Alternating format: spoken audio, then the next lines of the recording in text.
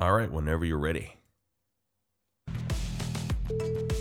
Ladies and gentlemen, boys and girls, children of all ages, the Association of Common Sense Masculinity is proud to present the exciting, the thought-provoking Can-Am Soup, an entertaining, genuine, and often meandering conversation between two friends.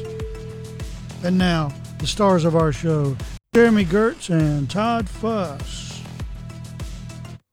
Hey, Todd, how you doing, brother? Good, how about you? Oh, I'm doing good. You know, we had a trip down to Freedom Land, and it was so amazing, dude. Oh, I'm jealous. I'm jealous of where you live. You know, we went to, they used to have Big R Supply or Tractor Supply, whatever it was. Big R, I think it was. And now they're called North 40. And looking at the garment section, and I bet half of the clothes they sell, like workwear, they come with concealed carry, like features in them. Dude, that's fantastic. Yeah. Oh, and then of course one of the things we do when we're down there, we look at guns, and so as we were having a really good long chat, end up chatting with a guy behind the counter. He worked for, I don't know what department in Yellowstone stuff, but so he explained to me that Montana has constitutional carry, and it's basically whatever you want, right? And I'm like, oh, okay, that makes sense. And I asked him, I said, so how many guys, like realistically, when the average man in Montana out in public, how many of them have a pistol on them? And he'd say, at a very conservative estimate, 80%. He said around here, more likely 95 to 99% of people have guns. And I was like, really? He's like, oh, dude, everybody carries a gun. And he's like, I've got one on me right now. I'm like, oh, it's so cool, man. So cool. Oh, I'm jealous, Todd. Yeah, well. Your freedom that you guys have. Yeah, it's all a veil. Huh. So how's your week been? You know, there's some entities out there just testing my patience to the maximum. Oh dear. Who is it? Well, one of them is UPS. Oh, yeah. They're disgusting right now. I mean, it goes beyond anything that UPS or FedEx or any of them normally do. You know, like charge you an outrageous amount of money to ship something, and then you have no rights with them. You know, there's no guarantee you're going to get it. You know, and there's nothing you can do about it. You can't even talk to a person. It goes beyond all of that. So, well, that sucks, hey? And then the entire state of Tennessee is on my nerve. My last one about this tiny little snow, right? Tiny little snow we got. 6 inches at most. Well, see, that's a lot of snow. It isn't. I mean, it isn't. I don't consider something that should close businesses or schools until you're in, you know, equal to or greater than 12 inches of snow. Yeah. And I say that because 30 years ago, I was in Great Falls, Montana, living there, working there, and you'd get 3 feet of snow, and your butt better be to work on time. Yeah. So with all of the so-called technological leaps in transportation, in life and everything else, you would think we would be 30 years ahead of being able to get your lazy, no good butt to... No. We've gone backwards 350 years. Yeah.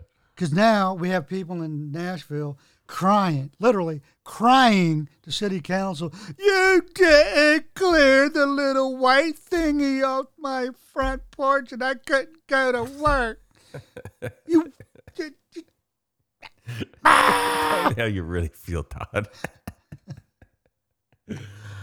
Oh, man. You're right. I need to clear the snow off of your forehead with a shotgun, and then life for everyone else will be so much better. Oh, that's good. I needed that. I needed to let that go. Good. You know what? Yeah. It's like therapeutic, hey? It is. Yeah. You know, it's crazy. When we went down to Montana, we were just talking of weather. So it was super cold here. I texted you when we got there, and you were below zero, Yeah. right? And we were like, well, in Great Falls, it was like 2 degrees Fahrenheit. And that's crazy, man, because that is cold. Like for me, I'm like, okay, this is I don't enjoy this level of cold. And then by the time we left, it was 13 degrees Celsius on Sunday. I don't know what that is in Fahrenheit. Let me just plug it into my Googleizer here. 13 C. So 55 degrees. And we're talking with one of the ladies at the checkout counter at Shields. And she said that they've had, in 1 week, they've had 100-degree temperature difference. Oh, yeah. Oh, dude, that's crazy, man. Yeah, we talked about that on our last episode. Yeah. And when we were driving home, like, apparently the Chinook missed Calgary because when we left down there, like, there's all these nice warm days in the future, and then they just kept postponing and postponing and postponing, and then it's like, and we drive back, it's 13 degrees, we leave, and the little temperature on the van just starts plummeting, and it's like, blah, blah, blah. We get home, and it's like minus 17, and I'm like, dude, this is ridiculous. So annoying. But so I also found out I can get a passport in Canada in less than 24 hours. That's kind of cool, hey? Yeah. We can get them really fast here, too, but you have to be able to prove you're traveling and in this emergency travel, like a funeral, whatever, extradition, whatever it is. That's what I had to. Because the boys and I had our passports done the same day, and so they expired the same day. But for some reason, the boys, every one of their passports expires in 2025. And so we were looking at the dates real quick when we booked the hotel, and it's like, oh, yeah, you're good. And then Steph was looking on Tuesday. She's like, oh, your passport expired on Sunday. And then we're leaving Thursday. I'm like, oh, crap. I'm like, well, I guess we're not going. And the weather was bad and the roads are bad. And like, whatever. And then Steph's like, well, we're not going to get our money back for the hotel. I'm like, oh, crap. And so anyways, I drove in to like 8 o'clock in the evening on Tuesday, drove into Strathmore, got passport pictures done because the drugstore was still open. I called and stuff. And then Wednesday I go there and I go downtown Calgary to the Harry Hayes building, and I'm standing there, and man, when you apply for a rush passport, they grill you. Like you have your, who are those people that have to vouch for you? Your references. Yeah. And so normally you give 2 of them. They both have to have valid passports. And I've asked people that I've used in the past, and they've never been contacted. And so I'm there, and I finally get up. I wait for 2.5 hours, like sitting in the room, downtown Calgary, jam-packed with every walk of life. Not my favorite thing on earth to do. And I get up there, and she's like, okay, so just so you know, your references, they're going to be receiving a call in about 5 minutes. It'll be a blocked number or a private number, and I'm going to ask them a few questions, so just let them know. And it's like, oh, okay, cool. No, call them right now. I'm like, oh, right now? She's like, yeah, call your references right now. And this all happened last night, so I just picked a couple names. I didn't let them know. I didn't ask their permission if I could use them as references. And I was like, well, I don't know if I can get a hold of them. They're both working right now. She's like, well, you're going to have to find somebody that we can talk to. And I was like, do you always call references? He goes, every time it's a rush like this, yeah. And so anyways, I called both of them. One's a guy that, like, our kids are really good friends, and he's known me since I was like 5-6 years old. We grew up together and went to the same school together, same church. And now I was chatting with him last night. We didn't talk to each other for like 10 years, and then we're close again. And So I called him. I was like, hey, Kevin, I was like, you're going to get a call from a blocked number and it's a passport office. I used you as a reference. Is that all right? He's like, oh, yeah, that's fine. That's great. I said, okay. And then I was talking to him last night, finding out what questions they ask. And they're like, why is he going here? He's like, oh, they had a trip to Montana planned and blah, blah, blah. And she goes, okay, well, this is one more question that you may not know, but I need to ask it. What color are his eyes? And he's like, I don't know what color his eyes are. And, okay, just figured check. It's like, man. And same with the other guys. The guy who worked with Tony, he was actually in Moscow, Idaho, working at an airport. And Tony's an old Dutch guy. And he probably, I don't know, he's got to be 65 years old. Crazy guy.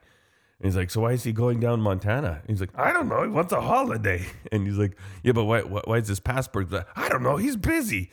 And he's like, why is this a rush trip? He's got lots of kids. They're busy. Like, and then it was funny. I was talking to him afterwards. He basically just said, I don't know. Like, it was so hilarious. But it turned out at 3:00 in the afternoon, I picked up my brand new passport and we were able to make the trip. But, I spent all day Wednesday last week downtown in a government building. Oh, not fun, man. Nope. You want to hear something funny? Talking about references. Okay. I went as a reference one time for somebody's like a national security thing, right? And they always call about this issue, right?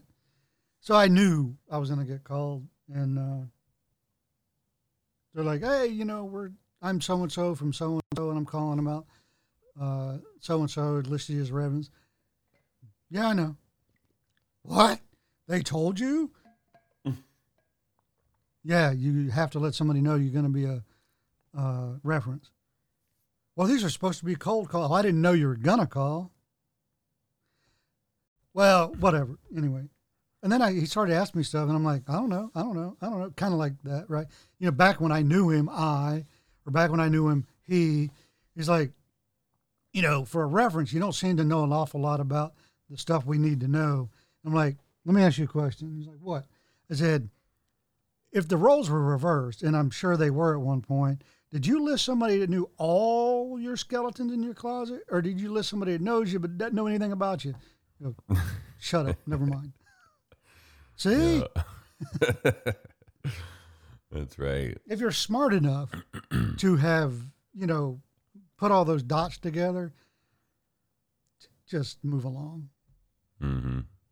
And I have actually been someone's employment reference, but they didn't put me down as it. They call it a cold reference, where you find out from another reference, somebody else, right? Yeah. And they had worked for me. In fact, they were working for me, and they had put in their notice. And they didn't put me down because they're smarter than that. And because I was going to fire them, but they decided they wanted to quit. And because I was firing for cause. And so I get a phone call. I'm like, hey, this is me. And they're like, hey, yeah, we're calling about this person. I'm like, oh, great. More waste of my time in that person's name. And they're like, what? Oh, yeah, I'm trying to fire them. Then they put in their notice. So our legal department doesn't want to go through the rigmarole of having to fire them. Just let them leave quietly. I still want to fire them because that's what they deserve. And they're like, well, what do you mean? And I told them everything, right? Mm-hmm. And everything I could legally tell them. They still hired them, right? Oh, wow. Then 6-8 months later, had the nerve, out of frustration, to call me back and try to cuss me out. I'm like, I told you not to hire him. Yeah. I literally said, do not hire this person. I'm trying to fire him. Funny. So you got what you deserve. Click. Yeah. That's hilarious. But everybody's afraid, Yeah. Well, if I don't hire them because I know they're getting fired, then they can sue me. If I fire them, they can sue. Everybody's afraid of that crap.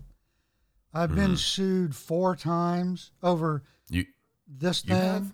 And you know what's ever happened to me? Nothing. So you've been sued, Todd? 4 times. Wow. For firing people. Huh. Or that's crazy. Going to fire somebody. Or whatever, right? It's all employment related. And I've been sued 4 times. All 4 times they've been thrown out because I don't do anything to anybody unless they deserve it, good, bad, or indifferent. Mm-hmm. And I'm going to document it because it takes time out of my life. Yeah. So I want to make sure if I'm going to go, I don't know, buy you groceries, I want to make sure you're worth it. Yeah, If I'm going to fire you, I'm going to make sure you deserve to be fired. Yeah. It's That's crazy. almost anything I do now, I want to make sure it's an equitable use of my time, right? Mm-hmm. Because I've wasted enough time on enough dummies, enough clown donkeys in my life. I'm done. Yeah. Except there's one exception to that rule. And hopefully we'll get to that in a little while on our little show. Is it Roger? No. It might be okay. a Roger. It's about a video you may or may not have posted. And those people. Oh, yeah. Those specific people. That's cool. Yeah, we'll get to that. But can I got a really cool story I've been meaning to tell you. Go. So when we got to Montana, this time we wanted to try to eat out less, and so I sent you a picture of that one meal we had. Oh, it was, God, it looks so good. It's called the Roadhouse Diner. Oh, it looks so good. And this place is listed. It's TripAdvisor's top 10 hidden gems in America. And it's won the best burger in Montana, I think the last 8 or 9 years, 10 years in a row. And then also the chef won like Guys Grocery Games. And so this place is a famous little joint in Great Falls, especially in Great Falls. There's like, the bus stop bench signs all over with their name. And it was great. It was fantastic. Just what you'd expect, like a little kind of a podunk, like dive bar feel. Really nice and warm because when we got there, this was on Thursday. It was minus 23 out, and they had the heat cranked, and man, it was good. It was amazing. And then what we also tried to do was eat out like less breakfasts. And so we went to Sam's Club and we picked up like croissants, some fruit, and some things so we could just have like a breakfast at the hotel so we didn't have to pay for it. And we're checking out, and we're paying. This guy was new. He's kind of in training there. And he's like, "Hey, I like your ring. Can I have a look at it?" And I said, "Yeah." And then, because I was just like wondering, maybe he didn't know what it was or whatever. And he sees it, and as soon as he sees it, he gives me the handshake. And he's like, "Welcome, brother. Where are you from?" And I told him, and so he was actually, his lodge was Great Falls, and he's like, "Oh yeah," and so we started talking and about lodge stuff, and then their lodge, they do these fun shoots. And so they'll go out and they have different themes. Sometimes they'll have like a Western shoot. And so they'll go out to one of their property. Like a couple of the guys have ranches or farms or whatever. And it'll be all like Western themed guns. And then they'll have a different shoot. And so he said one of the shoots we do is just a tactical shoot. And he says the coolest, weirdest like tactical guns. He's like, "What? Next time when are you in town? Like, how long are you visiting for?" And I was like, "Oh, we're just here for the weekend." He's like, "Well, come down." He says, "Every Saturday, the lodge is open for coffee." He's like, "Come down, and we do these shoots all the time. I'd love to bring you out, and you guys can shoot." And then, of course, my boys are just crazy. It's like, "Oh, yeah, we'll have a great time." And so Saturday, we go by the lodge, and he told me he wasn't going to be. He's like, "I won't be there. I'm working this Saturday." But anyways, we drove by the lodge, the Masonic Temple there in Great Falls, and the Shriners were doing a fundraiser. And so I didn't want to bother them. But he's like, "Oh, every Saturday morning they do coffee." And he told me the name of a guy, and I totally forget who it is, who the master of the lodge is. But he's like, just give him the name, tell him you met me. But it was so cool. My kids thought it was the coolest thing ever because it's the first time that anyone's ever noticed my ring. And it's like, boom. And then the handshake. And man, we probably chatted there. It wasn't very busy, so it's not like we were holding up like other customers, but we probably talked for about 10 minutes. And it was cool, man. I've never. Have you ever had someone notice like another brother notice your ring and introduce himself that way to you? Not in public. Yeah, that's the first time it's ever happened. It was cool. It was really cool. Like, hey, this is great. This is better than being recognized, for YouTube videos or something like that. But my boys thought it was cool, so I said, you know what? I said, there's the advantage right there. I said, come down to Great Falls, and I've got friends here. Never met them before, but we got the ring. We're Masons. We're friends. It's fantastic. Thought that was cool. And I would have gone in for the coffee. I thought it'd be cool to visit for coffee. He told me when their regular meetings were, but because he wasn't there, and I just felt weird, like not knowing a soul and just walking in there. And then there was I didn't know, like the fundraiser going on. I didn't know if people were busy with that. I didn't want to just show up and be like, hey, take a minute and stop what you're doing, please. But maybe next time I'll head down there. Maybe next time I go to Great Falls, you and I will both be there together and we could both go. Oh, absolutely. That'd be great. Yeah, their last newsletter was 2010. I think they need to get back on this. Who's that? Euclid Lodge 58. Yeah. Yeah, that's cool. And it's funny because my boys are they're trying to figure out what the handshake is. I was like, do you guys actually have secret handshakes? I'm like, yeah, we do.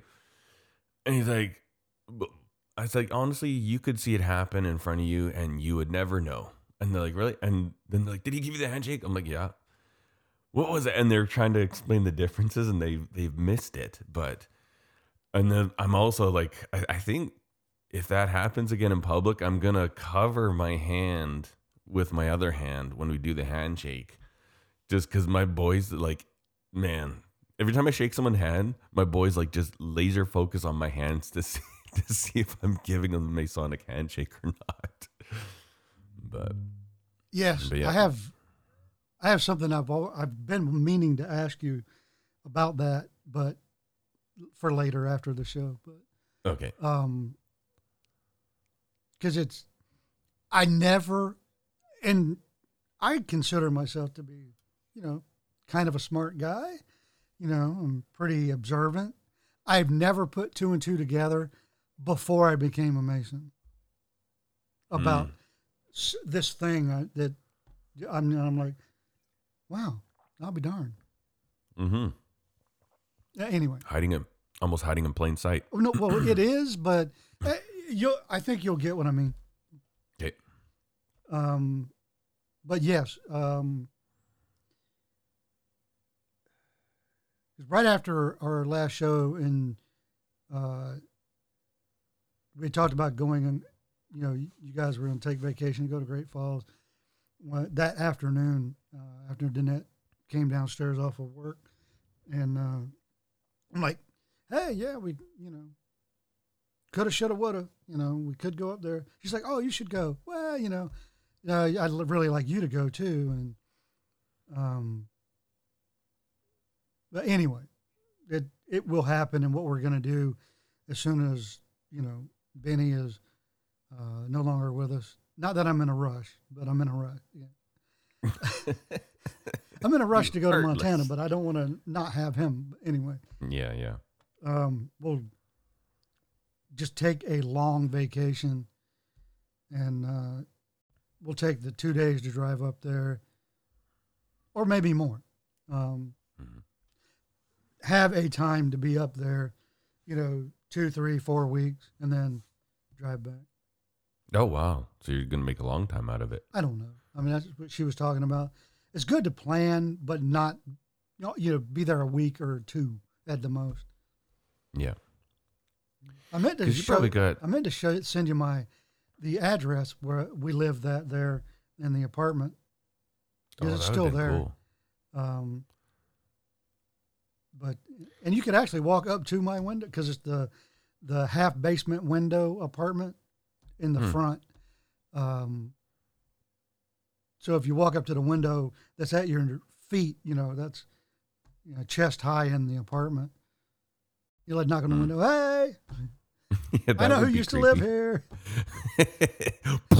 When they open I forgot. They open the curtains and they're like, yeah, great, I'm calling 911. No, they just shoot me because they're all carrying. Well, I kind of doubt 99% of people in Great Falls carry, Yeah. because it is much more liberal than it used to be. I'm not saying it's majority, but it much more than it used to be, right? Hmm. Um, That's interesting. well, one of the guys that I worked with in the Air Force up there, he changed jobs when when the Air Force moved all the flying unit from Great Falls down to Tampa, which is about the biggest climatic change you could put somebody through. Just about, Yeah, no kidding. hey, we're gonna move you in January from Great Falls to. But although it's better than moving the other way around in January. Yeah, that's But true. anyway, we actually moved in July, so that was worse. So, anyway, he stayed up there, and then he retired, and then he became a border patrol guy. And no, you wouldn't have seen him at the border, even though that's the one he works at, because he was in the hospital for another kidney stone issue. But anyway, I think he spent most of 2023 in and out of the hospital with like one kidney stone problem. They just cannot fix it. That sucks. And that's right after he got over open heart surgery. Oh, wow. Anyway, he stayed up there, and he's like, he's been my barometer for the socioeconomic climate of middle Montana. Mm-hmm. And he's like, it's just not horrible. Because back when I lived there, Ricky Schroeder caused a big uproar by buying that BLM property up there and then closing it off. You're not allowed to, but the fine that you have to pay is like me paying a nickel, right? So he never cared. And a bunch of Hollywood liberals moved up there. And the funniest thing was Tom Cruise was going to buy some land up there, and they stopped him. Why? Because he's a liberal, and he's Tom Cruise, and he's Scientology. Yeah. So what was that? That was me whistling. Oh, cuckoo for Scientology. Yeah, a group of like ranchers or a group of somebody got together, pulled their money, and bought the land out. The story goes, they went to the seller and you're selling us this land now, or your heirs will sell it to us. Wink, wink, That's nudge, crazy. nudge. That's the story. I don't know if it's true.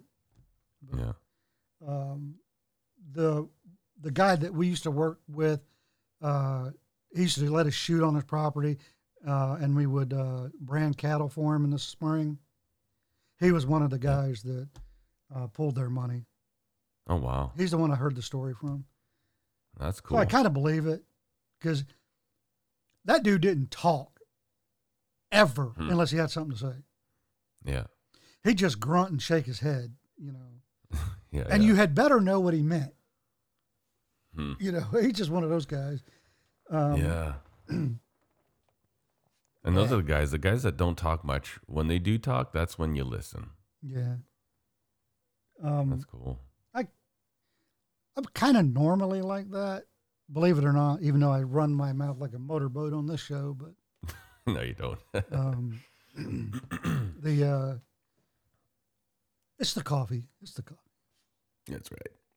And just abject loneliness because I live out in the middle of nowhere and don't have friends. That's why we get along, Todd. We both live in the middle of nowhere and don't have friends. But anyway, yeah. But in the middle 2000s, I guess some of them left to go other places just because economy. And now it might be swinging back the other way where some liberals are moving back in. I don't know. I don't live up there. You know what's funny is that you say it's more liberal than it used to be. It is a stark contrast. As soon as we cross the border, how much more conservative it is than than Canada. Like, I get it, but I think in yeah, some parts of Canada, um, Tiananmen Square might be more conservative. You know, maybe. yeah. I don't know. By and large, I'll just tell you the blanket statement is that Canadian men are a bunch of pansies, like flat out. And it used to Everywhere not you, be that way, you know? I mean, I there's don't always know. been jokes about the lumberjack, but they're just jokes. Yeah. And I think for the most part, if you take Calgary out of the picture, Alberta holds true to the old adage, about, Canadian or manly men that are from the outdoors. Maybe, I don't know. This is just an outsider's Nah. point of view. But I'm also comparing that against Toronto and Oh yeah. and the Yeah. and the snail eating surrender monkeys of the middle. Yeah. I don't know. It's weird, man. I always notice this contrast. Like when I would ever go up to Alaska, and Alaska people are rugged. Like just Well, those people that get onto aren't the sucking on a glass pipe. Yeah. yeah. No, it's true. But like half the airplane, the boards, they're wearing Carhartts on the plane. Oh yeah. And it's kind of like they're rugged people. They do real stuff. And I find the same thing with Montana. Like these guys have these pickup trucks and they're big pickup trucks, but they've got like rolls of bale or fence wire in the back, and there's some poles or there's an animal hanging out of the back. And here, people drive trucks as much as down there. Like there's a lot of trucks here, but they all have tonneau covers and they're all pristine. Maybe the most work their pickups ever do is carry their hockey bag to and from a rink, or their kid's hockey bag more likely. But I don't know. People are way more. I understand what you're saying, because there is a little bit of you can in certain stores you go there and there's like girls with bright purple hair, and it's like, okay, cool. You're a blue hair person. That's nice, and you can just identify. I see exactly how you identify in the world, and you're very liberal minded, and that's fine. You have a right to be. But by and large, people are way more conservative down there than up in Canada. And it's just weird. It's like it is traveling across the US. It's a vast country with so much diversity, even within like American culture. Like I'm not talking about new people migrating, but you go from Montana down to Louisiana, and that's culture shock. It's a completely different culture. And you go from Louisiana to Texas, and they're completely different. Texas, California, and man, when you cross the border at Sweetgrass, and it's like, boom, it was that culture shock. It's like, this is a different place, It was just interesting. I enjoy it. I love it down there, man. Oh no, there's not a day that goes by when you think about it that I don't miss it. Just like there's not a day that goes by I think about it and don't miss working on airplanes. Do I think about it every single day? No, but yeah. When I do think about it, I still miss it, and it's still as nostalgic for it as I used to be. Now, even though some of the worst literal jobs I've ever done in a career were on an airplane, you're in tight spaces you're freezing your butt off or sweating, or whatever, right? Just swimming in hydraulic fluid or fuel or both. Just horrible. Just you go home from work. I mean, actually, you get off shift and you have to go to the parking lot side of the building where the fire suppression outlet is. It's like a fire hydrant, but on the side of a building. Yeah. And just open it and stand there and just wash all the fuel and hydraulic fluid off because you're turning red and you got a rash. And I miss that. I don't know because it's part of a greater whole of just the best job ever to me. Yeah. You know. Yeah. Hindsight's like that too. And somebody asked me one time, man, you're always talking like it's the second coming when you were working on airplanes in the Air Force. Yeah, but not every. I've worked on more than one kind of airplane, but it's just that particular airplane that I'm talking about. Yeah, I've worked on some fighters, and they suck. They just suck. It's like working on a Ford. Why am I working on something that was built to break? No, this sucks. Yeah. I want to, work on something that was built to last. And, how many other things are still going strong in 2023 that was built and designed in the 40s, built in the 50s and 60s, and only the avionics and the actual the engines and some of the hydraulic system have been updated. As far as airframe and all that, still the same. Yeah. And most of the problems they're having now are because the avionics have been overly updated. They should have stopped with some of the avionics updates in the mid 2000s. Anyway, it helps the pilots, but I think mechanics are worse off for technology, just like pilots today are worse off for technology because a lot of the technology does a lot of the flight thinking that pilots used to have to do, and they don't they have to learn it. But 10 years later, you haven't done it in 10 years, and you forget. And now, what happens in an emergency? Well, anyway, I'm getting way off into the Never Never Land, but no, I get the same thing's going to happen, and it just awesome. Yeah. It's funny. You always look back on things and it's like, oh man, that was the best time ever. And then when you kind of take a minute and like I do this all the time, like every job I've had was my favorite job. I'm like, oh, I love that. And then when I think about it, I was like, that was a really miserable shop. It's just interesting how the mind works.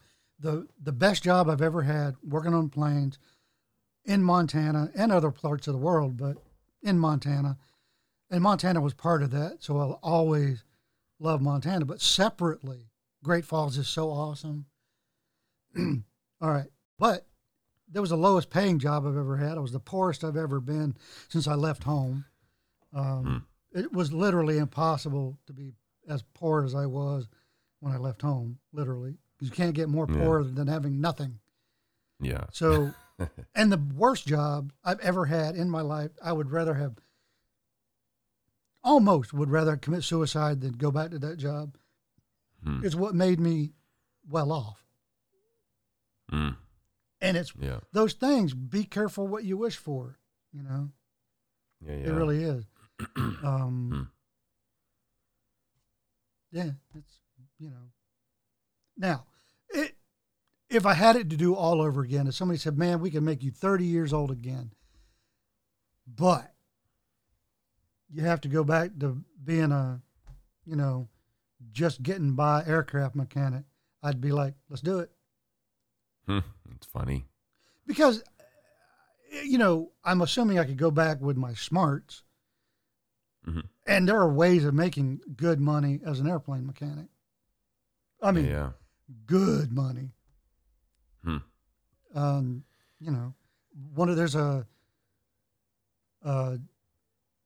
going to stretch it and call him a guy. I know a guy that I used to know in the Air Force. He was a piece of crap then. Don't know what he is now. I don't. Everybody has a right to change. And I know people that did not do well in the military environment that are just incredibly successful, good people now. It's not for everybody. But he works as a flying mechanic, and he also does some Loadmaster stuff when they're flying. But on the planes that do organ donor flights, Oh yeah. he does that. Oh wow. And when he's not doing that, he works for Doctors Without Borders. Oh, okay. Yep. And he's like, they can't mail me enough money fast enough, it seems like. You're like, well, whatever. That's crazy. They want to pay me. Yeah. Huh. And he's one of two people from my past that have recently reached out to me on social media, due in part to this show.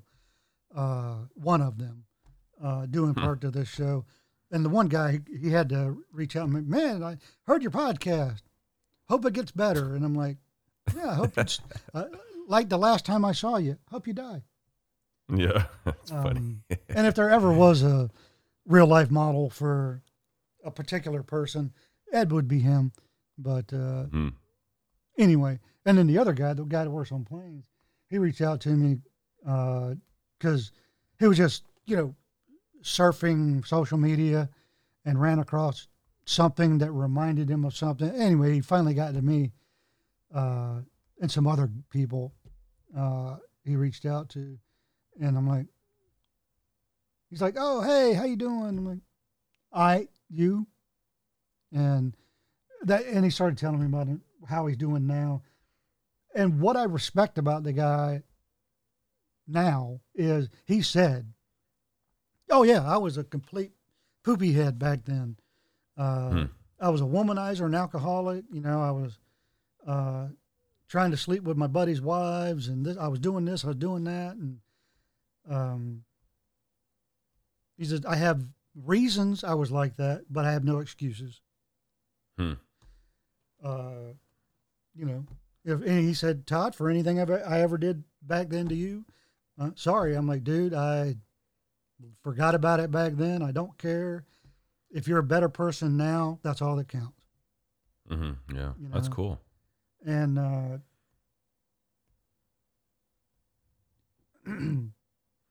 anyway. That's cool to see that, meet people later on and find out they've gotten better. Oh, yeah. I mean, I have. Was I a criminal back then? No, but I'm better today than I was yesterday. Yeah. Part of my mission in life right now, and till I die, is always strive to be better. Mm-hmm. It goes with the territory. Yeah. I wish that all my brothers did that, but yeah. It is what it is. Yep. I'm not here to judge you. Nope. Not my job. That's right. That's right. But no, oh God, man, this has been a shiny squirrel day, hasn't it? What's that? Having a subject and then, oh, look, squirrel. Yeah, and then yeah. you run off the, man, I'm horrible at that. I'm sorry. That's good. Hey, we can do a complete change here. So, go ahead. We're doing we're doing a full renovation on the basement suite here, the kitchen area. And so Steph's painted all the cabinet, not full renovation, but like a budget friendly renovation. And then we picked up some new countertops from IKEA that I need to install, and then doing some new tile in the backsplash. So yes, get to do tile again. But I picked up a tool yesterday that I've wanted for a long time. All right. Milwaukee cordless what? Okay, you got the first two parts right. And the second part is it's a 2-letter word or 2-word thing. Something I've wanted for a very long time. I've never talked a lot about it. But I got a track saw. Oh. And I'm like, yeah, I don't know. I bought, so right now my little table saw is a DeWalt. And lo and behold, I own a DeWalt. I own 2 DeWalt things. And it's a job site saw, and it's fine, it's great, and I have it built into a table and yada, nice, whatever. But when you've got like a 4x8 piece of sheet good, I mean, I've never worked in a cabinet, like a proper cabinet maker shop with a big cabinet saw, but even with mine, with a big, like I've got full 8 feet of outfeed and this and that, when I'm breaking apart a full sheet, it's hard by myself. And also I love the idea of how accurate track saws are. They seem to be very clean and accurate. And so there's one of the shops around me was having a sale, and I ended up buying just a tool only, because the other one, it comes with a big pack out case and a battery. And I've got so many batteries, it's ridiculous. And so I was like, I don't need all that other crap. It's like 300 extra bucks. I'm like, whatever. So I picked it up, and I did a couple test cuts, and I kind of like it. They are cool. Have you ever used a track saw? Yeah. They're slick as a whistle. Hey? Oh yeah. The one I used was a Festool, and Ooh, yeah. you know, the Cadillac, Mercedes of them all, and Yeah. but you know, You know what's crazy is the Milwaukee's within $100 price tag of the Festool. oh yeah. They're priced high, but no, they're slick. Hey, Oh yeah, absolutely. If you have a reason to do sheet goods and not all the time, and you don't have room or the inclination to have a cabinet saw or a panel saw, it's the way to go. It really is. yeah. Yeah. And even then, if I had to, well, when I start doing the interior of my shop, my plan is to get one, because it's, you don't have to move around 100 plus pound sheets of 3/4 inch plywood, for any reason. You just, put a little sticker. You got a pallet of plywood there. You lift it up a little bit and put 3 stickers under there, and zip, zip, zip, bada bing, bada boom. Yep.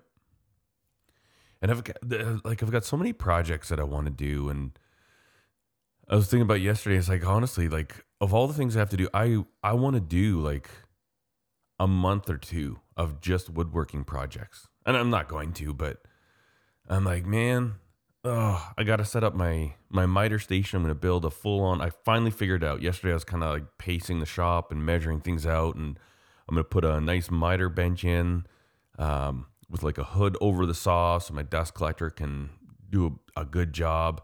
And then I'm going to put, have you ever done French cleats before? French cleat walls? Oh yeah. Even like a couple years ago, I'd see guys doing it. I'm like, well, that's dumb. And now I'm looking, and I've got this huge wall in the shop, and I'm like, I have all my tools underneath this big workbench, and I've got to bend down, and where's this, where's that? And I was like, I've got this empty wall. I'm going to put 2 pieces of plywood up, and it's just going to be like 16 feet long, 4 foot high French cleat wall. And I'm like, that's a great idea. And I've got all these woodworking projects and like little places in the shop that I want to put a little bench, like a little shelf here, because I always come in and, when I'm locking up, I put my coffee and my gloves there. I'm like, I should make a wooden table right here built into the wall, like a built-in shelf that I can just set things down. And it's, oh man, I'm stoked. I just want to be a woodworker. That's all I want to do right now. I've got all these woodworking projects. And even in the house, it's like, we want to do a nice accent wall when you come in. It'd be nice to put wainscoting up. And I want to do a built-in for our TV in the basement, and like have built-in like shelves. And I feel like gung-ho with woodworking right now. It's weird. All because I bought one little track saw.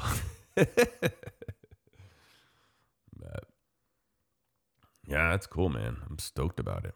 And the cool, I never knew this about them until I was doing a bunch of research. Like they have, like there's a little strip that's, is like a little piece of plastic that comes out from the edge of the saw. And when they're brand new, you got to cut that in. And so essentially the very edge of this black is the very edge. It's created, that actual physical line is created by the kerf, by the one side of your blade. And so it's like you measure it and you just put that little piece of black plastic exactly where your marks are, and that's exactly where the blade's going to cut. And I'm like, man, that is slick as a whistle, you know? Oh, yeah. Oh, I didn't even know that about track saws like 2 days ago. But yeah, stoked. I went to this place called KMS Tools, and I thought Home Depot had a lot of Milwaukee. Dude, man, this place is phenomenal. Like, they've got several different versions of like the pack out factory made first aid kits. I'm like, okay, now that's next level. When you find that type of Milwaukee accessories, oh, they sell like the pack outs with the foam. I almost bought one, but they're $98. I'm like, that's a lot of money for a case that I don't actually have a need for. I'll get one next time I'm there, along with the first aid kit. Oh, it's a problem, dude. It's a problem. It's a good problem. It's a good problem. That's one thing we meant to do when we're in Great Falls, is I want to go to the home, because I always look up Milwaukee searching for products, and there's a lot of the tools that they just don't sell in Canada. Like tons. Like when you guys got the band file, the Milwaukee band file, we didn't get that for like another 6 months. And so I was like, oh, one thing I want to do in Great Falls is go to Home Depot and see what the Milwaukee is all about, and just never got around to it. It's kind of a fail, although it probably saved me a lot of money. You know? But yeah, it was a fun little trip. I And saw the weird thing, somebody using a Milwaukee pack out first aid kit not long ago. really? Yeah. Somebody at our lodge had one in their truck, and one of our more elderly brothers was walking through, and there's a piece of plastic that was broken on the edge of one of the tables, and it sliced open his hand. Yeah, no, that pack out system is pretty good. And I was looking at them yesterday, and they've got a couple like a class 2, class 3, and I'm sure they're pretty decent first aid kits, but I just love the idea of that whole type of container. I know they're not the only ones. DeWalt does them, and it's just to have something with so many different options that just clicks together and it unclicks easy. You know, there's no like fasteners, there's no clamping things down. It's just click, click. I like it. Slick little system. Yeah. It's expensive though. They have ones, I've never actually seen them in person in my life until yesterday. They've got like a 5-drawer pack out. And so the drawers are about maybe 2 inches deep each, maybe a little more. But I'm like, because I've always wanted to pack out for my bicycle stuff. Well, I won't pack out for everything, but I'm always thinking of like dedicated workstations. I'm like, I could make a really great little bicycle mechanic station with this pack out. And you got 5 drawers that would hold all the smattering of parts that you need, you know, little tiny screws and all these things. And oh man, you know, it'd be cool if you could enter like a charity raffle and it's like, here's a $10,000 pack out gift certificate. I'd be in on that. Like, yes, please sign me buy up. 2 of them? Yeah, that's right. 2 pack outs. Woo-hoo. Yeah, it is outrageous. How's the DeWalt stuff? I've never looked at it. Like from Home Depot, the retail price. Is it similar? Do you know? I haven't. I have a lot. I mean, I have some DeWalt stuff, but I've not bought any at Home Depot because we don't have a Home Depot near here.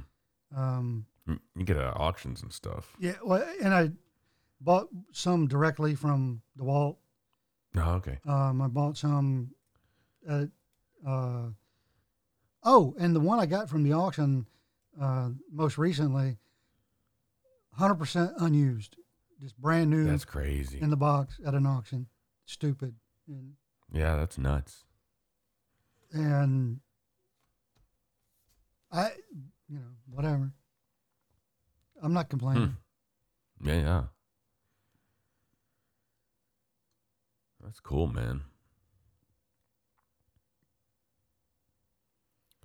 Yeah, they got Home Depot in Knoxville, and then the closest one on the other direction is Lebanon. But Um, So how far of a drive is it to your depot hour and a home? half, 2 hours. Oh wow, that is a ways away. You guys have other hardware stores, We have obviously. a Lowe's in Crossville and one in Ugh. Cookville. So, but I'm the experience I had when we first moved here and bought this house. The experience I had with Lowe's then has really left a bad taste in my mouth that I'm still not over. Hmm. Yeah, I don't like Lowe's. I did till We've got- then. Hmm. So we have Lowe's here, and then we also have Rona, which is owned by Lowe's. And I just I don't know what it is. I just don't love it every time I go. They always have what I need. Like if it's material, not for tools. I never ever buy tools unless it's something that I have to get right now, like a diamond bit for cutting tiles for doing a shower or something. But I don't know. I just don't dig it.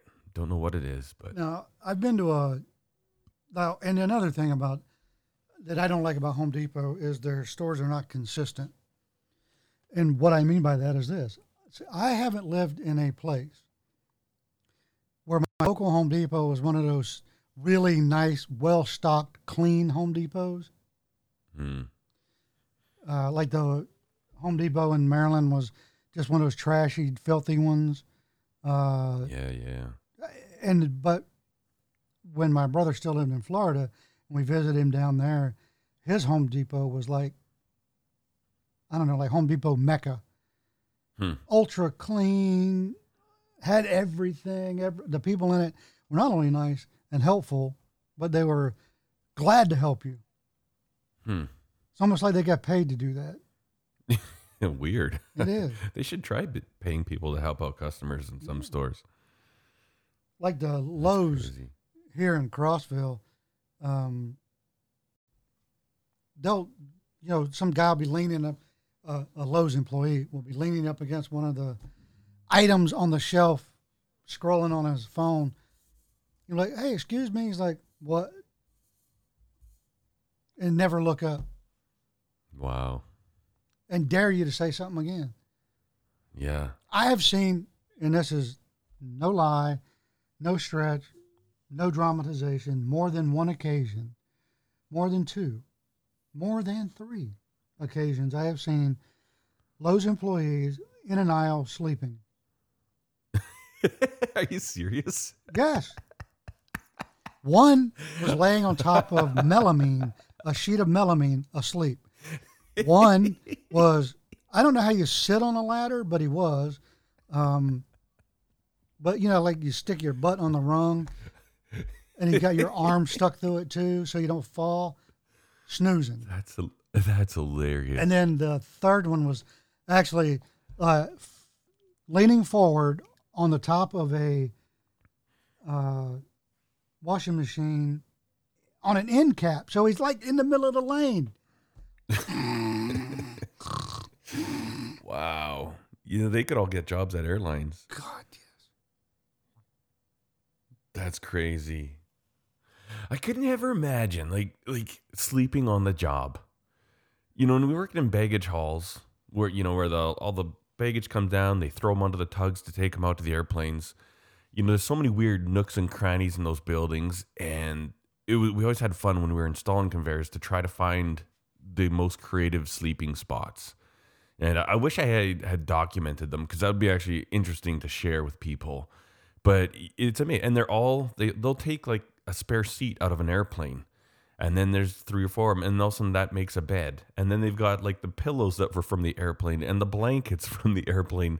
And there's like full-on bunkhouses underneath, like in the bowels of an airport, where employees go to sleep. And wow, I maybe that like at an airport, you're in between flights, you're in the night shift, and okay, there's a one flight leaving in 2 hours from now. Okay, what are you gonna do? That's a boring job for sure, but to work at a Lowe's and be like, hey, check out that melamine. That's crazy, man.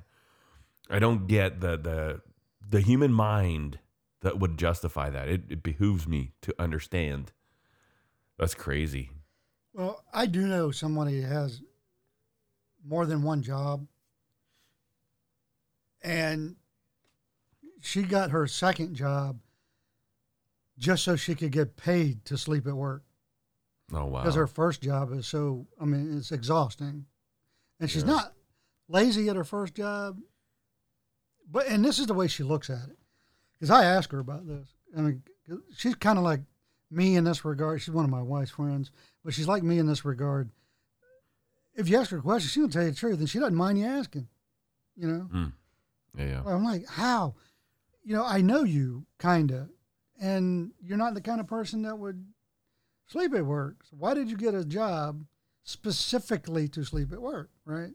Yeah. Like, if they're going to pay me and I'm sleeping at work and they're not going to do nothing about it, that's on them.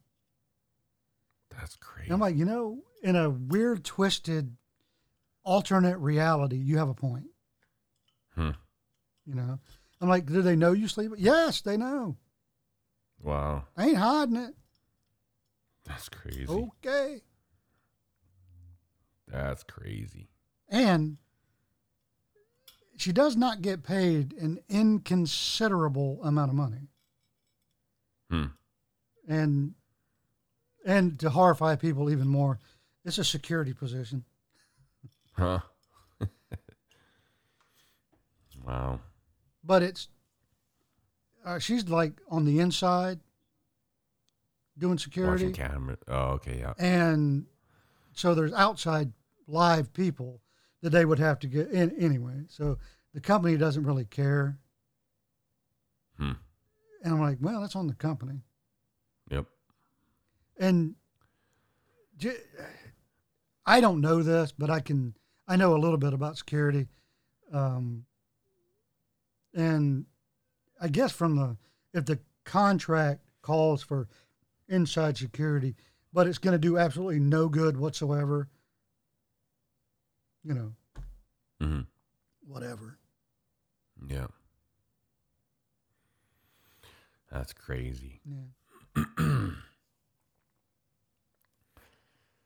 Oh, yeah.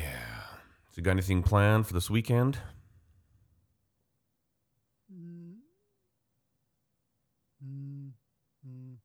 Yes. I was going to look up do some research on not your traditional ways or recipes or whatever for brisket. Mm. And That'd just be see cool. what's out there in the world. 'Cause Yeah. I know, here in North America, we call it brisket, and we most often think of it as barbecue, right? Yeah. Or smoked or whatever. But the same piece of meat is elsewhere in the world. Mm-hmm. You know, what do they do with it? Mm-hmm. So I'm just going to see if there's something interesting out there. Yeah. Well, corned beef is brisket, oh, yeah, I right? know. And that's also a popular thing here. Steph did a corned beef. I love corned beef. Yeah. God, I love it. Sous vide. Oh. But just to go back to this mindset of people that sleep at work. You know what they do when they're not asleep at work? What? They go on YouTube and they continually comment and show their ignorance on a particular Yeah. kind of video about how, fixed pivot knife sharpeners change the angle of the grind. And Yeah. no, it really doesn't. Yeah. Oh. And I can't believe that's I still don't a know. thing. yeah. Like the reason I made that video was literally I wanted it short and concise. And anytime I've ever used that other analogy, it's always like in a review video. Yeah. But I was like, okay, I want to have that. And I'm going to take that link and I'm going to put it in my notes so that it's always there. I don't even have to find it again. And when I get the comment 1 to 5 times a week on average. And some people get so into it, man. They're like arguing. And even on that video, I had one guy said, well, yeah, but eventually you're going to make a circle because you're grinding around a pivot point. And I was like, yeah, actually, you know what? my comment to this person, I said, you're right. If I went to the extreme end of my knife and ground only there for a good while and then started blending that in with the area directly in front of the pivot point, yes, I could actually create a circle out of that blade. You're right. Just like if I were to take a knife on a whetstone and grind only the tip and just spend hours on the tip and then hours on the heel, like, yeah, you can remove material, but if I'm using it in one stroke, I'm removing the exact same amount of material on this end as that end, and I stop when I have an apex. When I've created a bird, that's when I stop. So I don't need to make a radius at the end. Yes, I could, absolutely. You're right, I could, but I'm just like, y'all are dipshits. Like, what are you talking about? So stupid, man. Ugh. So the only reason I made that video was so that I could have a cut and paste. And like every time somebody does it, I'm like, cut, boom. And if beyond that, if that's not enough for you, and I get it. I get why people are confused. I was too. Like when I did the first, I think the first TS Prop video, the guy who owns Wicked Edge emailed me. And he's like, you know, can we, like, there's a misunderstanding about the angle changing, and it really doesn't. You know, the belly of the blade will change it just slightly, just so slightly. But he was the one, I forget his name. He was the one who told me, he said, think about the pitch of a roof and how that pitch, you know, if you take a 2x4 and you swing it back and forth on a roof of a house, you've basically got the exact same thing. It represents exactly what's going on with a fixed pivot knife sharpener. Oh, great. And see, now, if any of those people listen to this show, now it's going to be, oh no, don't listen to it. Don't listen to it. The roof analogy is just fake news from an industry insider. They want you to believe. Yeah. That's right. Oh my God. Yeah. One comment I had yesterday was like, yeah, but the earth is flat though. I'm like, so I responded. I said, anyone stupid enough to believe that the earth is flat? I said the argument that the earth is flat is not one that I'm interested in giving a rebuttal to or debating. I said, anyone who's that stupid simply can't be helped. Go on believing what you do. It's like, man, these are so dumb, Todd. Bunch of retards. Yeah, I think you should, and it just hit me as we're talking about it. This would be so funny if you're going to do a small clip to use, a small short video to use as an example. It would be so funny for us people that understand it to do to those people who will never understand it because they're stupid. To do is this. It started off with, look, you know, this has been part of my longer form videos, and I know, you know, people aren't going to go back and watch it. People rarely go back, you know, years old videos and watch. That's fine. And it was part of a knife sharpening review video, so that's even makes it less likely people to watch. So I'm going to do the short one to explain the theory and facts about this process, so, you know, you can watch it. All right, now here's what we're going to do. And you start like you're going to do a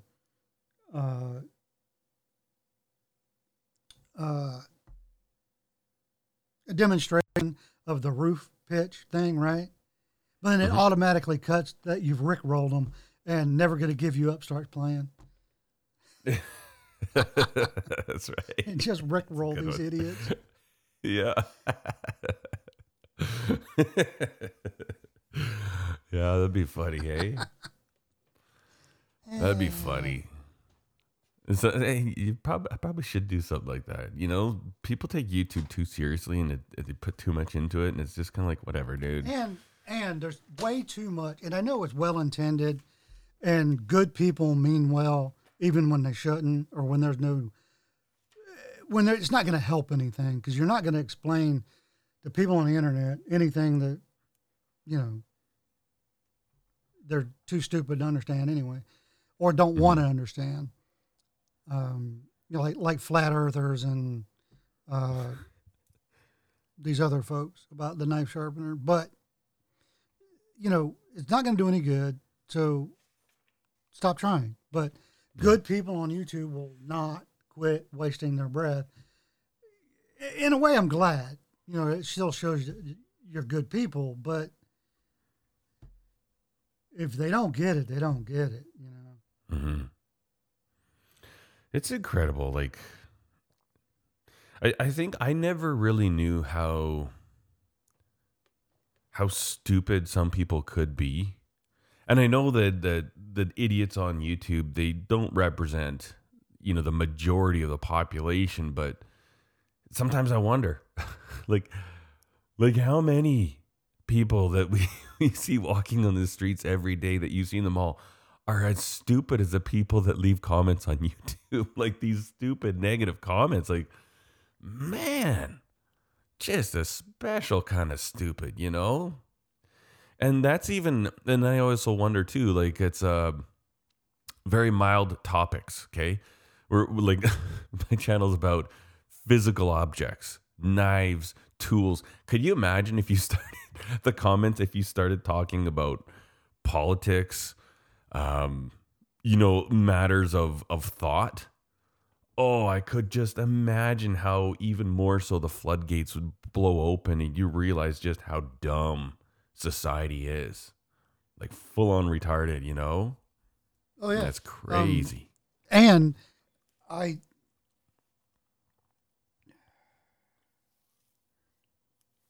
don't know if I'm going to say this or not. Well, I'm not going to say who, because one, I don't want to give them any press whatsoever. But there's a person on YouTube, and they actually won an argument with YouTube. Huh. YouTube has allegedly asked them, you know, hey, you're right. You know, you're using our own rule against us. We'll let it slide this time, right? But don't tell anybody, right? What happened? What had happened was, they used comment generators to generate comments, and one of the things they did is they mentioned something in a video that political in nature, or could be construed as political in nature, and obviously that opened the floodgates. Mm-hmm. They said they had 100 times more comments than they've ever had before. And the more people that commented, the more dislikes they got, the more likes they got, the more views they got, the more shared, right? And it pushed up their stats on that particular video. Well, then YouTube got mad because it was political in nature and started restricting the video. And they went back and said, you tell us creators to do stupid crap like this, to drive comments, to use comment generators. So I did. And now you're going to hold it against me? No. And eventually reinstated everything on the video. And I just think okay, good on you. You won, right? But, you know. Yeah, that's crazy. And what they said was really stupid if you measure it against anything political you could actually say, right? You know, what they did was, hey, if you want an electric vehicle, that's up to you. Honestly, if you want an electric vehicle, go buy an electric vehicle, right? Yeah. It doesn't work for my lifestyle. Yeah. You know, I want to be able to drive more than 100 miles. I want to be able to blah, blah, blah, blah, blah, blah, blah. Yeah. He didn't say anything about, you know, lithium mining, and he didn't say anything about anything. He just said, if you want it, you should be able to go buy it. If you don't want it, you shouldn't be forced to go buy it. Yeah. And then that just, all those other crazy nuts came out. Yeah. That's nuts. That's crazy. You should only be able to buy electric. Blah, blah, blah, blah, blah. Why? Why should you only be allowed to buy something that doesn't really work yet? Yeah. You know, that trip we took to Montana, that would not have happened in electric vehicle. I didn't see a single Tesla on the road. It was too cold. The dark, desolate stretch of highway, and it's like minus 25 degrees Celsius, and the wind's blowing. And yeah, there's no electric cars on the road, none whatsoever, because there's not one that would have made it, or we would have had to. I don't even know if we could go from where I live to Lethbridge on a charge, because, like I said, minus 25 degrees, man, electric heat is very inefficient. Man, they got to burn a lot of puppies to create that much electricity to charge your car back up. Yeah. You know what I'm saying? Oh yeah, I know. Tesla is suing somebody. They're somehow involved in social media and electric cars. I don't know who it is. I know about a little bit about the lawsuit, so I know what their real name is, which I wouldn't, give here. But in fact, I'd have to look it up again. But anyway, they go by a different name on YouTube, or wherever it is that they do things, right? Well, they have a Tesla, and it's brand spanking new. Brand new. Might have just come out, right? Might be something that people waited years and years on, that Elon Musk promised years ago, but only got to it now. And he lives someplace where it's incredibly cold, right? A week and a half, 2 weeks ago. Mm-hmm. It wouldn't charge. It literally would not accept a charge at below 0 Fahrenheit. Oh, wow. Yeah. And he did a review about it, and Tesla had it removed, and they're suing him and doing all this. And like, why? Can't speak the truth. Well, in the complaint filed with the court, nothing in there alleges that he said anything that wasn't true. Just what he said is hurting our business, or could hurt our business. Maybe. Possibly. Really? Just that's crazy. Stop it. Yeah. That's nuts, hey? Yes. People are just that. If nothing else, people are nuts. Yeah. And if you expect people to be crazy, they will never, ever disappoint you. That's right. That's how to have faith in the human race. Just expect everyone to be wackos. Oh, yes. They're right. But anyway. Right on. Well, I should probably get to work. I got a couple things I got to do. So a quick question. How did the recording on my end to your ears, did it sound all right? Perfect.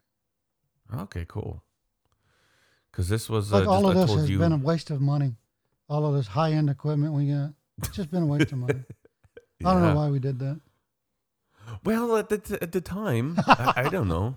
You know what I mean? Like, I'm joking. So anyways, for those, I don't know if the listeners would ever notice the difference, but right now I'm doing this podcast on a little USB microphone. It's the Rode NTG Plus or NTG1 Plus. And then I'm just recording it into my iPad.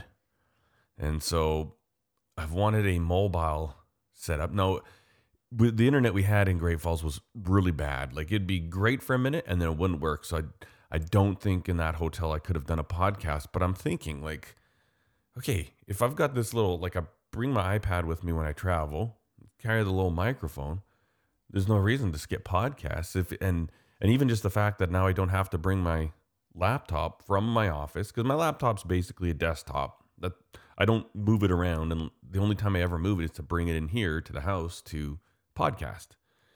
But now if I can just do this on my iPad, that is slick as a whistle.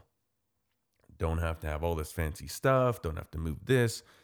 Even for my laptop, I need the dongle so I can plug a USB into it, because this is when Mac decided nobody needs a USB, and it's all USB-C.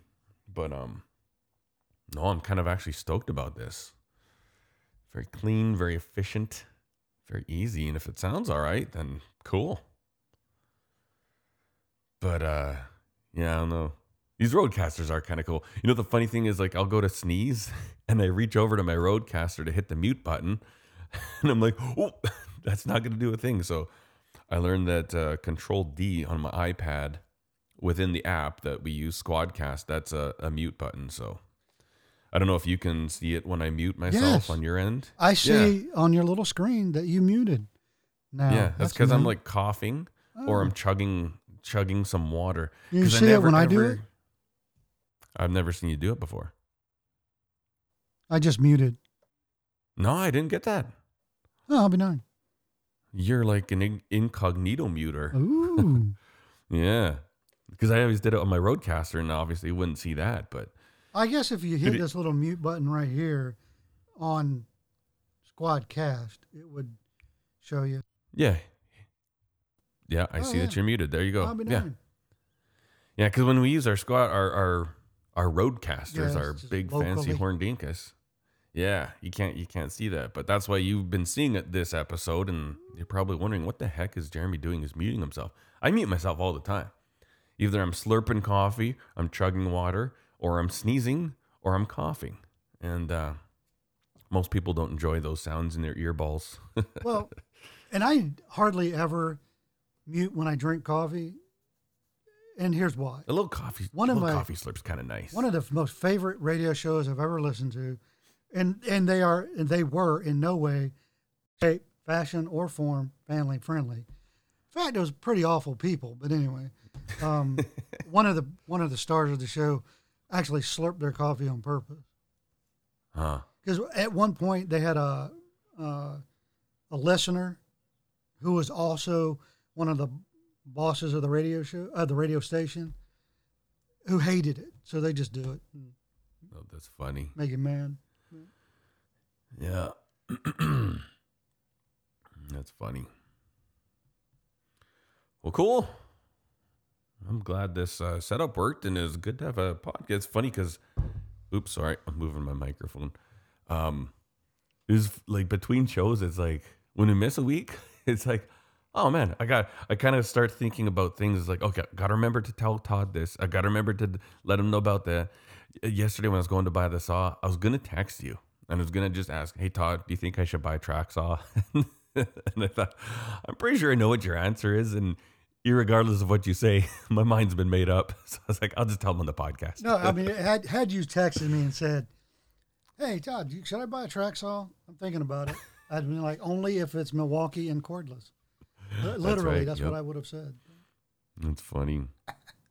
Yeah. But no, it's funny that you're going through this mobile studio setup, because when we first started this podcast, I had a vision of having a setup like I have now, but also having one that for the road.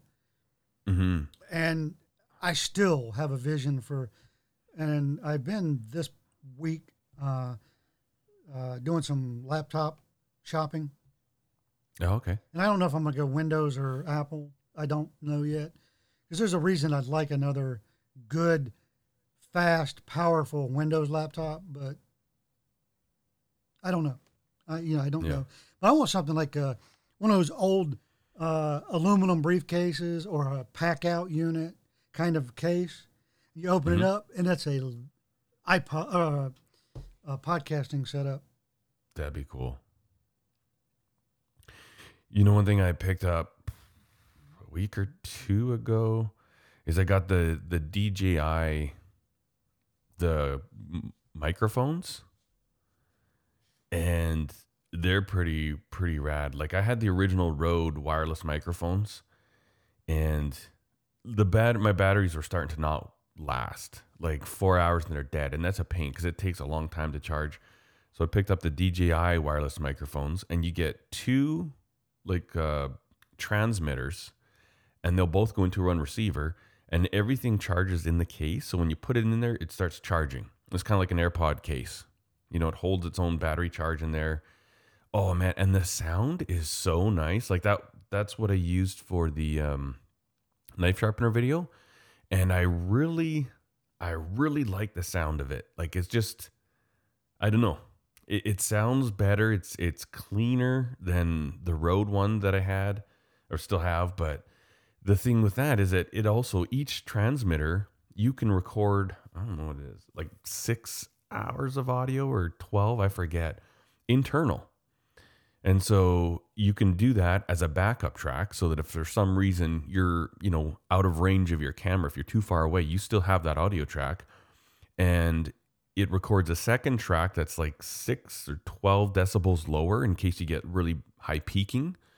And then I kind of want to try setting that up to do a podcast with, because then you have a truly mobile studio. Like you have the receiver and I've plugged it in. So what I'm going to do, like when I do videos that I'm talking to the camera a little bit, and then if there's a little bit that's going to be a voiceover, I'm actually going to use that DJI microphone for the voiceover. That way there's consistent audio tone. Like the sound is consistent throughout the video. And sometimes I find it jarring when somebody's talking to the camera and then they go to a process and then there's a little voiceover where they're explaining the process. And then that microphone sounds so different, and it's just like, it's just weird. It doesn't flow. And there's a potential that you're taken out of the video from that. And so, if you like a truly mobile studio like that, I think would be amazing. Get yourself a little computer, and then these little wireless microphones, man, they sound so good now. And they've got like a little wind filter, a little dead cat that actually clicks in and twists. And that way you're protected from plosives and wind noise. And oh, it's cool, man. And you could have 2 people.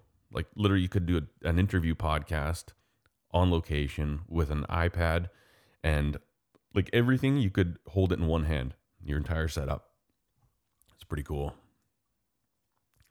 So that might be something to look at too. Oh yeah. But I don't know if it I don't know. I really like the sound of this microphone. I think it's pretty decent. And it wasn't too expensive. So I bought this one from the shop for doing voiceovers and videos, but maybe my Rodecaster will go out to the shop for voiceovers and videos. Who knows? Oh, fun, hey? Yeah. In about a month, probably we just have to give like a 3-second voice sample, and we'll just put an input, make a podcast about a trip to Montana, visiting a Masonic lodge, and idiot commenters, and then AI will generate like this entire episode that you're listening to. We won't have to do anything, Todd. Be fantastic. No, That'll be another. The Saturday after our last episode, I listened to about 5 minutes of an AI generated podcast. Really? Yeah. That's hilarious. Horrible. Oh yeah. And it was what somebody had done. They're a podcaster, and they went to, whichever chat bot they used for this, right? And they said, I want an audio podcast using, and they uploaded a sample of their voice, right? Mm-hmm. I want it to sound as much like me as you can, and I want the subject matter to be this, and I want it to last this long.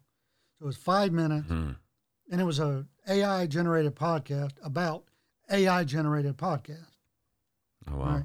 And it was unlistenable. I don't know what crazy. language it was supposed to be in. Oh, wow. They were all English words, but I'm like, what? And then there was almost no pause and punctuation. I'm like, really? Oh, wow. So it still has a ways to go, hey? Well, that was just that one. And I've also heard some, a lot of these like YouTube channels that are foreign and that are all voiceover, or they're like telling you about a book or a movie.